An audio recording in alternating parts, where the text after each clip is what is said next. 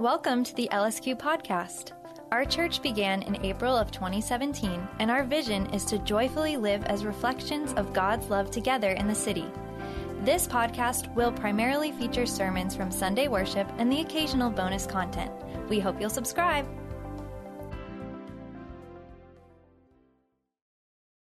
Today's scripture reading is from Exodus 12, verses 1 through 13, 21 to 23. The Lord said to Moses and Aaron in Egypt, "This month is to be for you the first month of your year. Tell the whole community of Israel that on the 10th day of this month, each man is to take a lamb for his family, one for each household. If any household is too small for a whole lamb, they must share one with their nearest neighbor. Having taken into account the number of people there are, you are to determine the amount of lamb needed in accordance with what each person will eat. The animals you choose must be year-old males without defect, and you may take them from the sheep or the goats. Take care of them until the 14th day of the month, when all the members of the community of Israel must slaughter them at twilight. Then they are to take some of the blood and put it on the sides and the tops of door frames of the houses where they eat the lambs. That same night, they are to eat the meat roasted over the fire, along with bitter herbs and bread made without yeast. Do not eat the meat raw or boiled in water, but roasted over a fire, with the head, legs, and internal organs.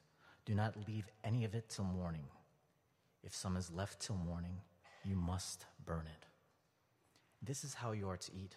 If some is left till morning, you must burn it. This is how you are to eat it: with your cloak tucked into your belt, your sandals on your feet, and your staff in your hand. Eat it in haste. It is the Lord's Passover. On that same night, I will pass through Egypt and strike down every firstborn of both people and animals, and I will bring judgment on all the gods of Egypt. I am the Lord. The blood will be a sign for you on the houses where you are, and when I see the blood, I will pass over you. No destructive plague will touch you when I strike Egypt." Then Moses summoned all the elders of Israel and said to them, "Go at once and select the animals for your families and slaughter the Passover lamb. Take a bunch of hyssop, dip it into the blood in the basin, and put some of the blood on top of and both sides of the door frame. Now, none of you shall go out of the door of the house until morning. When the Lord goes to the land, strike down the Egyptians. He will see the blood on the top of the sides of the door frame and will pass over the doorway. And he will not permit the destroyer to enter your houses and strike you down." This is the word of our God. Amen. Amen. Thank you, Emerald. Good morning, and welcome again to Redeemer Lincoln Square. The concept of freedom might be the single greatest value that our culture has right now. It is the thing that many people dream of. It is the thing that many people see as the meaning of life: to be free. Free to define ourselves the way we want. Free to pursue the desires that we have. Freedom, it fuels our cultural imagination. It's inside our books, it's inside our stories, it's inside our advertisements, it's in our movies, it's in our songs. One of my favorite songs from the iconic band Fish is the song Character Zero from the 90s. This is some of the lyrics.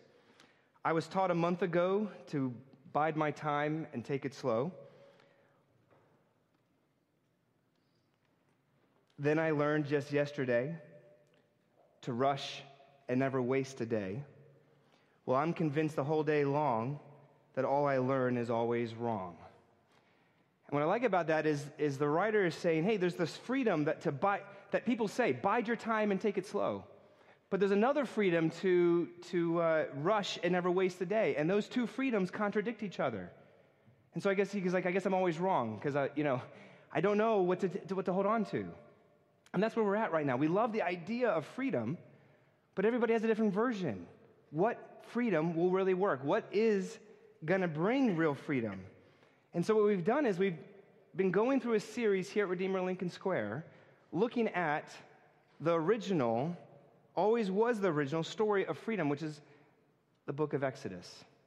And so what we've been trying to do is we've been trying to go through this book of Exodus to find freedom. And today we get to the apex, we get to the climax of the story, where we find the basis of freedom, the center of freedom that is the center for all of Christianity. And so what I want to do today is I want to look at three things. Let's look at what won't work for freedom, what we need to get freedom, and how freedom always needs substitution. I'll say that again. What won't work for freedom? What do we actually need for freedom? And then how freedom always necessitates substitution. So first, okay, what won't work for freedom? The context for our text, this is the 10th plague. There's been 9 other ones ahead of it.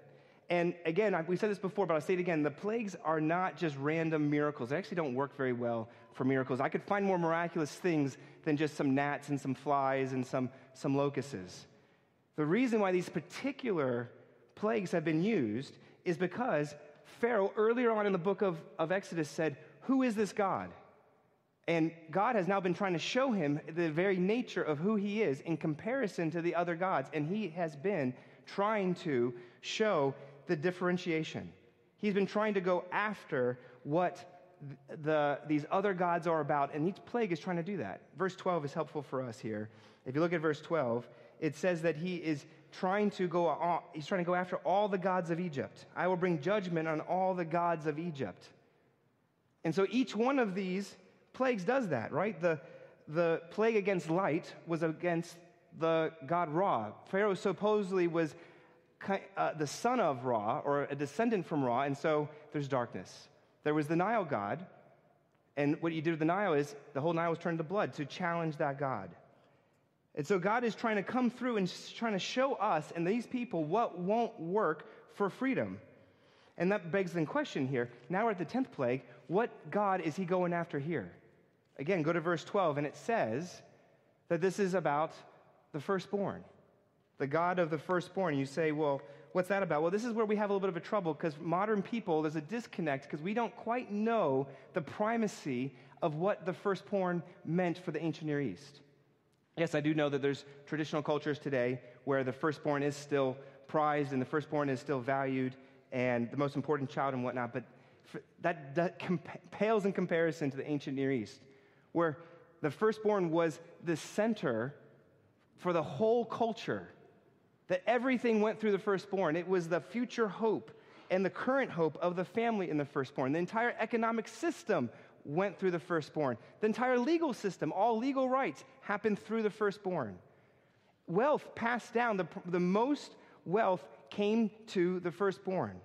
And so that means is the way of freedom in this culture primarily was economically, relationally, culturally, legally, through the firstborn. So today we kind of look at things like with an individual lens. We say, what's individual success going to be? What's individual attainment going to be? But people back then didn't think that way. They thought, what's family success? What is going to bring freedom for the family? And what God is trying to then do here is he's showing up and saying, hey, I know you think freedom will come through the eldest, through the firstborn, but it won't. You think it's going to lead to life. It's going to lead to death. And so culturally, God is trying to show them that this won't bring freedom. And if you think about it, why? Because think of all the family division that happens because of the primacy of the firstborn. Think of all the jealousy and the rage and neglect. Sociologically, psychologically, this is founded. And so zoom out for a second. I know our gods are not river gods or probably not firstborn gods, but if God is saying, hey, you want to know what it's going to take to be free, I'm going to show you what that is. What are the firstborns, so to speak, in our lives? What are they? We have to do this, by the way, every single day. We have to keep asking this question. You might have asked this question before, but you have to ask yourself over and over again, is that firstborn my bank account? Is it my comfort? Is it my reputation? Is it the fact that people think well of me? for more and more people, is it your political ideology? Is it the framework that you read everybody through? Is that the thing that sort of you get your mind around and becomes the driving force and the engine for what you think will actually make you free? I find it very interesting that God is systematically going through each one of these plagues, kind of cutting down all the local gods that people might have used to try to feel like they get their freedom and identity. And it isn't until this last one that Pharaoh finally listens. One of my favorite movies is The Shawshank Redemption. It's a movie about a prison in Maine and the lives of those who were sent there. And there's a scene where the eldest inmate, Brooks, is released. He'd been in prison for decades and decades, and he's released. But as he's released, even though he's externally free, he's not free. He can't get used to it. He doesn't like it. Because you can be externally free on the outside, but you're not actually internally free.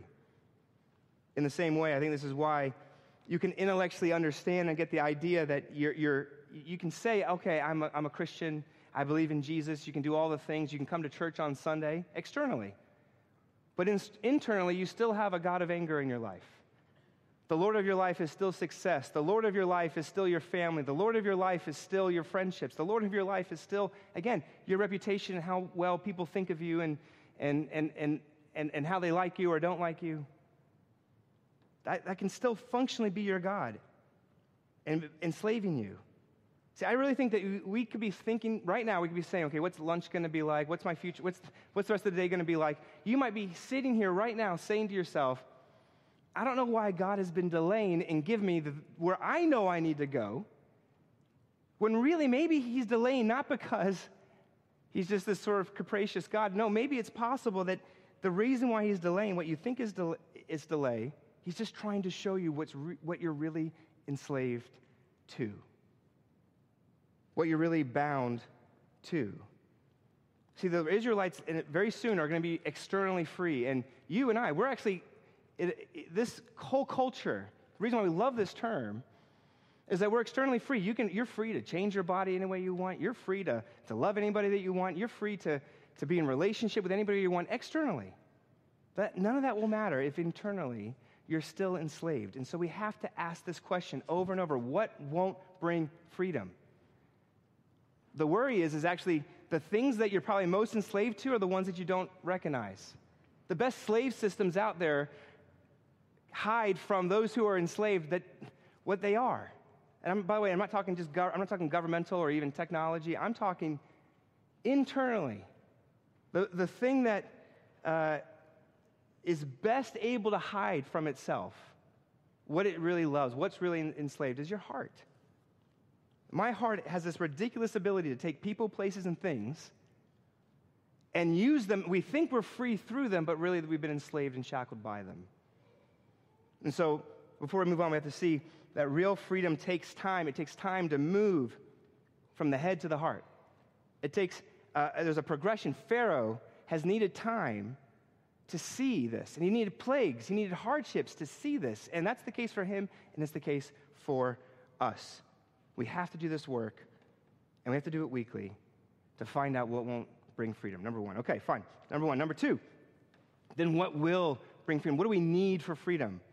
And before we get there, we have to take a pause. There's a side point, because if you read this text in its entirety, modern people always do this. We look at this, and this is what I started circling over there, the word slaughter, the word blood, the word, you must do. There's all this ritual and law, and modern people go, what the heck? Why does God always want blood? Why does he always want slaughter? Why does he want, sacrifice? See, there's a lot of us, we sit around and we go, I just want a God of love and peace and happiness. Why? I don't understand why the Bible is so full of all this stuff that makes God look bloodthirsty. It makes God look cheap and petty. And I hear that a lot. I've heard it through when I worked with college students. Now I work with New Yorkers. And I hate to say this. I think everybody suffers. But when you say statements like this, it shows that you haven't deeply suffered. Because when you live through a war-torn place, when you've really suffered, when you've really been the object of injustice, you know life is bloody.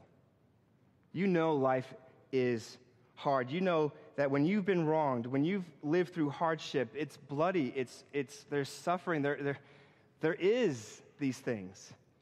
Now, I know lamb's blood does not actually make adequate payment. I think everybody knows that. Pre-modern people knew that a real human life was not equal to an animal life. And so we have to ask the question, then what's the point? Later on in Exodus, there's a whole sacrificial system that is based off of this that gets started, and so through the tabernacle and eventually temple, hundreds of thousands of animals are killed. And a lot of us, modern people, go, what a waste. Just burnt up. What a waste. Or there's another possibility. Maybe, just maybe, we're grossly underestimating the real problem in your life. Maybe we're grossly underestimating how big and costly our issues really are. Because the sacrificial system was one giant sign saying this: danger, costliness, payment, bad. And it was screaming it in their face, and it's doing it for us. Let me try it in a different way. I think our culture is starting to wake up to this. We're starting to realize how costly injustice is and how much it's going to take to rectify it. We're constantly talking about what does it look like for payment? What does it look like to fix this thing? I think even cancel culture is a process that our culture has tried to develop to make people pay. It's a sacrificial system. It's a way it's an object lesson that there's something that has to happen here to fix the wrongs of the world. Because I would argue change never happens without a bloody cost. Change does not happen without some sort of exchange, some sort of cost of wrongdoing. So when you hear people saying, ew, blood, I don't like it, I don't like what's going on here, what they're really saying there is they haven't been able to see the costliness of the wrongdoing. At Redeemer Lincoln Square, we value questions and the people who ask them, which is why we hold a time of question and response, or Q&R, after worship on Sundays. It's an opportunity for anyone to text in questions and then process responses alongside our pastoral team and other members of our church community. If you have a question, feel free to email us at lsq@redeemer.com or join us at Q&R on a Sunday morning. And now, back to this week's sermon. The depth of it, the real hurt that's really there. But I think, but let me put it this way. New Yorkers get this. When New Yorkers say, nothing's for free, you ever heard that phrase? Nothing's for free? That's the same thing. We know there's a costliness here. Some people push back and say, oh, well, the internet's free, right? There's free stuff on the internet all the time. There's email clients and there's search engines. But I had a tech person tell me recently, if it's free on the internet, it means you're the product. If it's free on the internet, then it means that you're the one who is paying either through your data or your eyeballs looking at advertisements. There's always a cost. You say, oh, well, it's okay. When people hurt me, I just forgive them, right? It's free. No. Forgiveness, real forgiveness, is costly.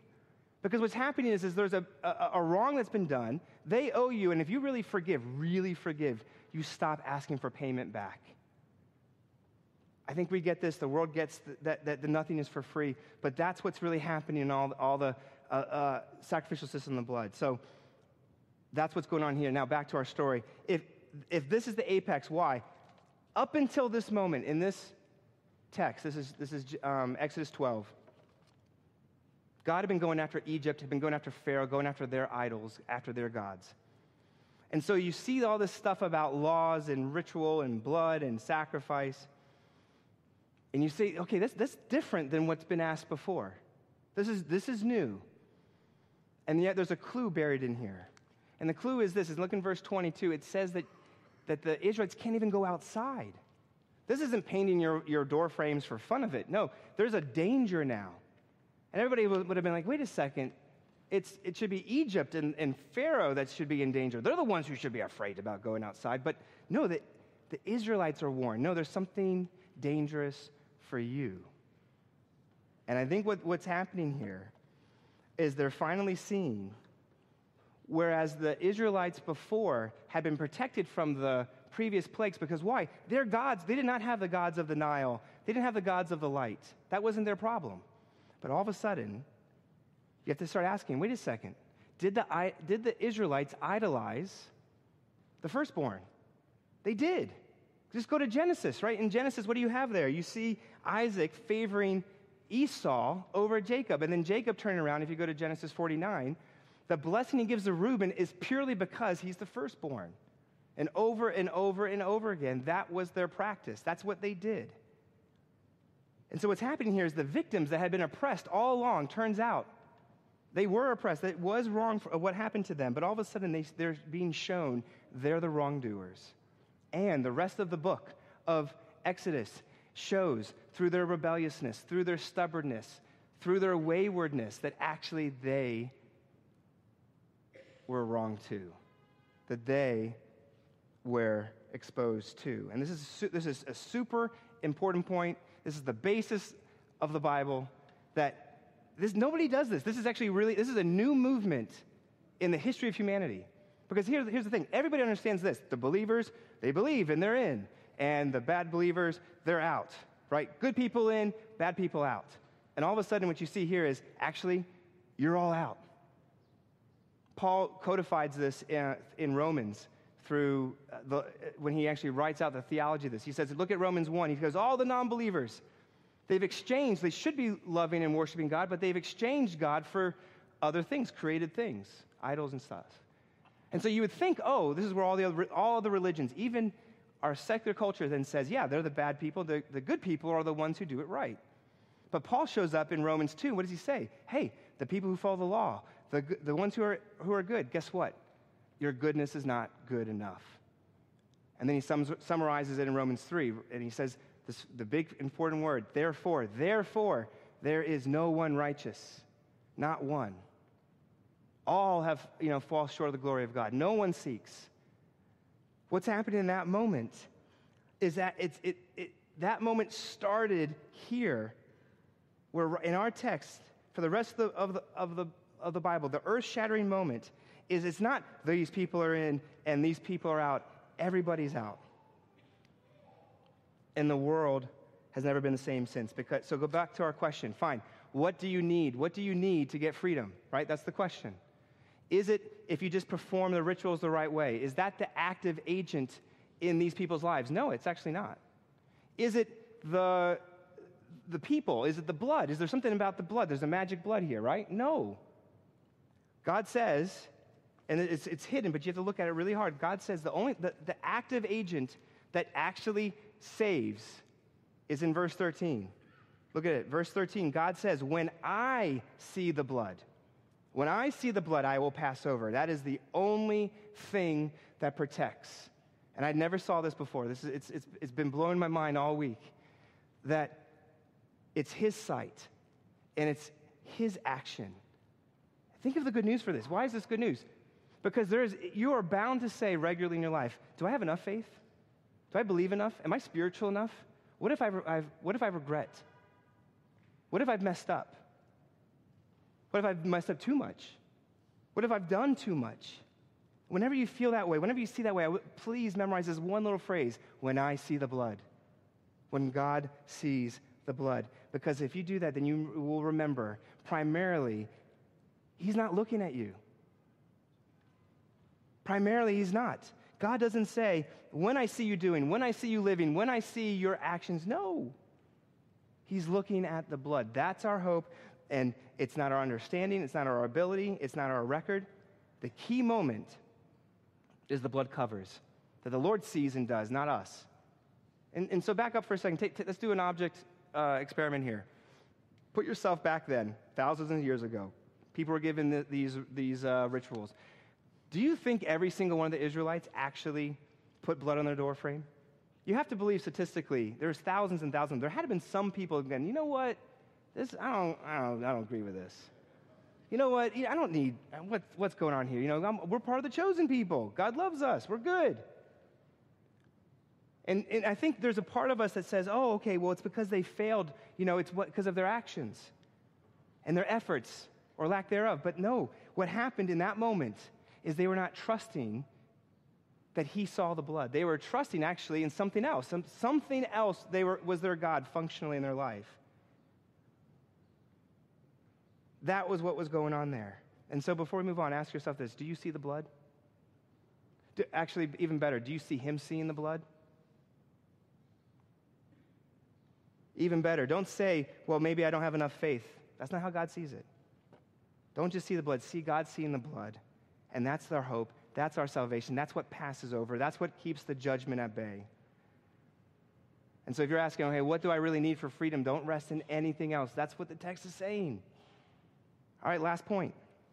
Freedom comes through substitution only. We know what freedom is not. We know what freedom really is, but it only comes through substitution. One commentary I read this week is that in this account, everybody had a death, did they not? The Egyptian families had a death of the firstborn, their idol, what they idolized. But the Israelites had a death too. It was the death of the lamb. The lamb functioned as a substitute. But I started asking this question, wait a second, what is it in the quality and the nature of the lamb what will keep them from idolizing, again, their firstborn? Let me fill you in on a little secret. They did keep idolizing the firstborn. They still had the same problem. They were no different than the Egyptian. Aren't they going to continue to do this? Aren't they going to wander for 40 years in the wilderness? How does the lamb stop their waywardness in those spaces? How does the lamb fix their rebelliousness? How does it fix our tendency to go for anything and everything other than God? And the answer is this. The lamb here depicts the substitution. It can't function as a substitution. It's an object lesson. It's a symbol, but it's not enough. When I was in high school, I know I'm really cool now, but I was desperate to be seen as cool. I was desperate that people to like me. And what was cool in the 90s were these Oakley glasses that kind of went around your like this. And what was cool was to kind of like have like a nice watch and some bling on your arm. And so in the 90s in New York, I would always go downtown and you could find really amazing knockoffs for like $5-10. And so instead of Oakleys, I bought Oakleys. And instead of a Rolex, they had a Rolex. You know, if you look really closely, you know, the little E is really an A. But I would rock those sunglasses and that watch, and I'd walk around and be like, what's up? You know, like everybody else. And yet in the back of my mind, I knew that they were fake. And I knew they were not going to work as a replacement. They couldn't work as a replacement. In fact, those Oakleys, they got scratched the first day, and that Rolex did not even really tell time. He kept on trying to wind it and like hit it and stuff. It didn't work. It wasn't a good enough substitute. They couldn't function for the real thing. In the same way, I think, let me try this. Imagine this. If I killed somebody, and I said, and you know, before the cops and before you all, you know, I say, hey, hold on one second. Let me go get a lamb. I'm going to go kill this little lamb, and I'm going to like burn it and sacrifice it. 1 second, you know, I'm over here, I'm doing my thing, and then I come back, I'm like, substitute. We're good, right? We're all good. What are you going to do? You're going to say, that's not enough. That doesn't work. Because it doesn't function that way. We know that's not valid payment. So what's going on here? The lamb is a placeholder. If you fast forward thousands of years later, Jesus is walking around, John the Baptist shows up, and just almost kind of like a guttural utterance, a eureka, John the Baptist looks at him and says, behold, the Lamb of God, who takes away the sins of the world. Paul in 1 Corinthians 5, he says something similar. He says, Christ, our Passover lamb, has been sacrificed. You say, what's all that about? The moment in Exodus, right here, is meant to show believers and non-believers alike, everybody needs a substitute, but you can't do it on our own. But the Lord is looking at the blood thousands of years ago, and he's thinking about the blood that would actually work. He's thinking about the true substitute, the substitute that all other substitutes point to, the lamb that all other lambs point to. Jesus is that lamb. The reason why Abraham didn't have to kill his firstborn, the reason why the Israelites didn't have to kill his firstborn, and the reason why, even though we have our own firstborns here, and we're as wrong as they are, the costliness of it, that we don't pay for it, is because the true lamb gave himself up instead. You say, What does that have to do with freedom? It's freedom because without Jesus, you're going to be bound to that thing for the rest of your life. You're going to be stuck. Play it out. I love Marie Kondo, right? Does this thing give you joy? Same thing. Does the things in your life give you freedom? Will they give you freedom? Lift it up. How much money is going to be enough money to give you real freedom? How many friendships are going to be enough friendships to give you real freedom? How many people who love you and think well of you is going to be enough to give you freedom? How many sexual partners? How many successes? See, only Jesus fulfills, because when you see him substitute himself for you, when you see him say, my life for your life, and put your trust and hope and freedom in him, here's two things happen at once. Simultaneously, only he has enough love to give you what you really need, particularly when you feel unlovely or unloved. And B, he's the only person who's not going to be abandoned or taken away from you. See, the reason why no freedom in this world will be enough is because, guess what? If it's in this world, it can be taken away from you. It can be taken out of this world. If it's someone, they can leave you. If it's something, it can leave you. Only Jesus won't abandon you and what can't be taken from you. And that brings a deep security and trust and freedom in him. Everything else is too fragile. So when he gives himself to you, now the only thing left is for us to give ourselves back to him. And the question is are we going to do that? And that, by the way, this isn't a one-off thing. This is a regular moment, a statement, a declaration where we regularly say, I forgot, I'm going to do it again. I forgot, I'm going to recommit again. Every day, every week. See God seeing the blood. See God seeing Jesus. And Jesus is seeing you. And when we see him, that's where the change happens. And let me just give us two quick applications from this. We've talked about some of these themes before in the past weeks, but we need application. First application is this: complain less, contemplate more. Number one, complain less, contemplate more. I tend to complain when I feel like my life's not going the way it's supposed to go. I tend to complain when I don't think God's letting happen what I think should happen in my life. But look at Pharaoh, look at the Israelites. They were blind to what they really needed. So when God shows up and shows them what will free them, that means then for us, when the sky is falling, by the way, the sky is falling for some of you, when it looks like there's plague after plague that's happening in your life, that's either happened or going to keep happening, those might just be ways that God is showing you that you need him more than anything else. And only he's going to satisfy, and only he's going to be enough. Perhaps he's taken away the very things that are holding you back from really, fully giving yourself to him. That's what I've been feeling personally. I think that's what many of you might be feeling right now. This is where John Newton, one who's done many terrible things, he was a former slave trader who wrote Amazing Grace. This is his phrase. He says, everything is necessary God brings, nothing is necessary that God withholds.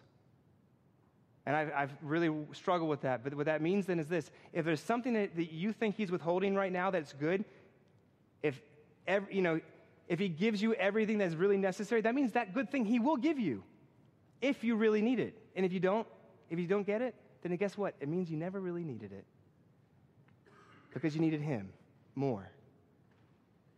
And that's what this is saying. That means if there's something right now that I think he's keeping from me, either he's going to give it to me or I never needed it. When I complain, what's happening in that moment is I am asking for what I think I need. But when I contemplate, I will get to the place of seeing that he's the only thing that I need. That's what it says. You'll never know how satisfying and rich and sustaining and fulfilling his love really is until all the other loves of your life don't work and all you have left is him. That's where that phrase happens, that you don't realize God is all that you need until God is all that you have. You don't realize Jesus is all that you need until Jesus is all that you have.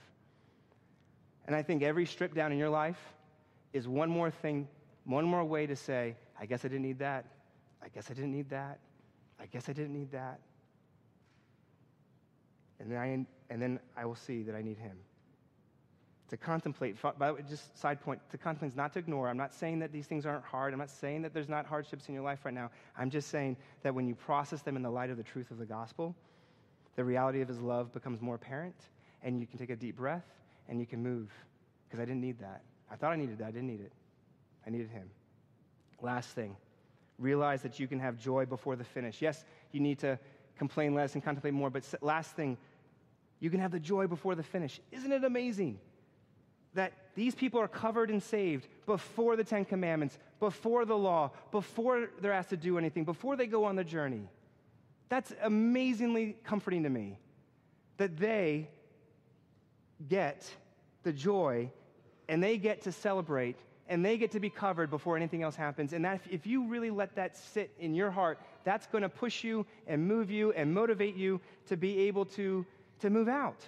What if we realized that nobody's a finished product? What if this church got up every day and we met up other people and we didn't expect them not to be hot messes, because they are.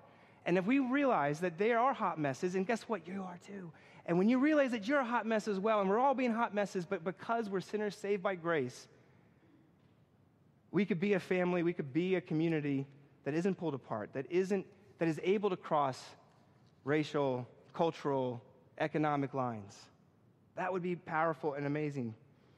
If you're a Christian, I think I would like for you to know that you can rest in the joy before the finish, that you can give and receive encouragements, and you can let this be our motivation. That gives us hope, because life will beat you down. Life is beating you down, but you get the joy before the beat down.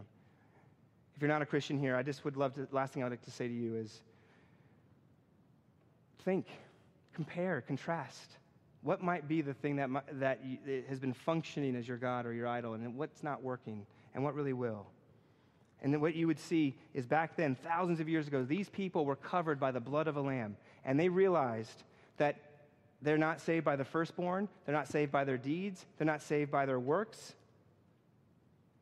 And guess what? Christians, what we're doing right now is the same thing. We are covered by the blood of the lamb, that we are not saved by our deeds or our works or our firstborn or anything else. And when you sit in that, you can have the joy before the finish. I'd love to do that. I need that reminder. I need you to help me remind me, and I'm here to help remind you. And if we do that together, no matter what we believe, no matter where we are, there's joy, there's purpose, there's contentment. Come have the joy before the finish. Let's rest and celebrate in that. Let's pray. Heavenly Father, thank you for this. Help us to see what will really bring freedom. If we do this, we will have freedom. We will be free to be able to care without overcaring. We'll be free to be able to love without abusing that love. Ironically, if we have you, and we see you as our substitute, the true Lamb of God, who takes away the sins of the world, who takes away my sin, we place you first, Father. All the other loves will come in line. We can love our family more. We can love our job more, because it doesn't need to be what it can't be. It can't give us what we really thought it could. It never could. Help us to love and serve and sit in the space. Help us to let and see the plagues and the hurts and the issues. There are ways just that you're pointing us to you. Amen. Thanks for listening to our podcast.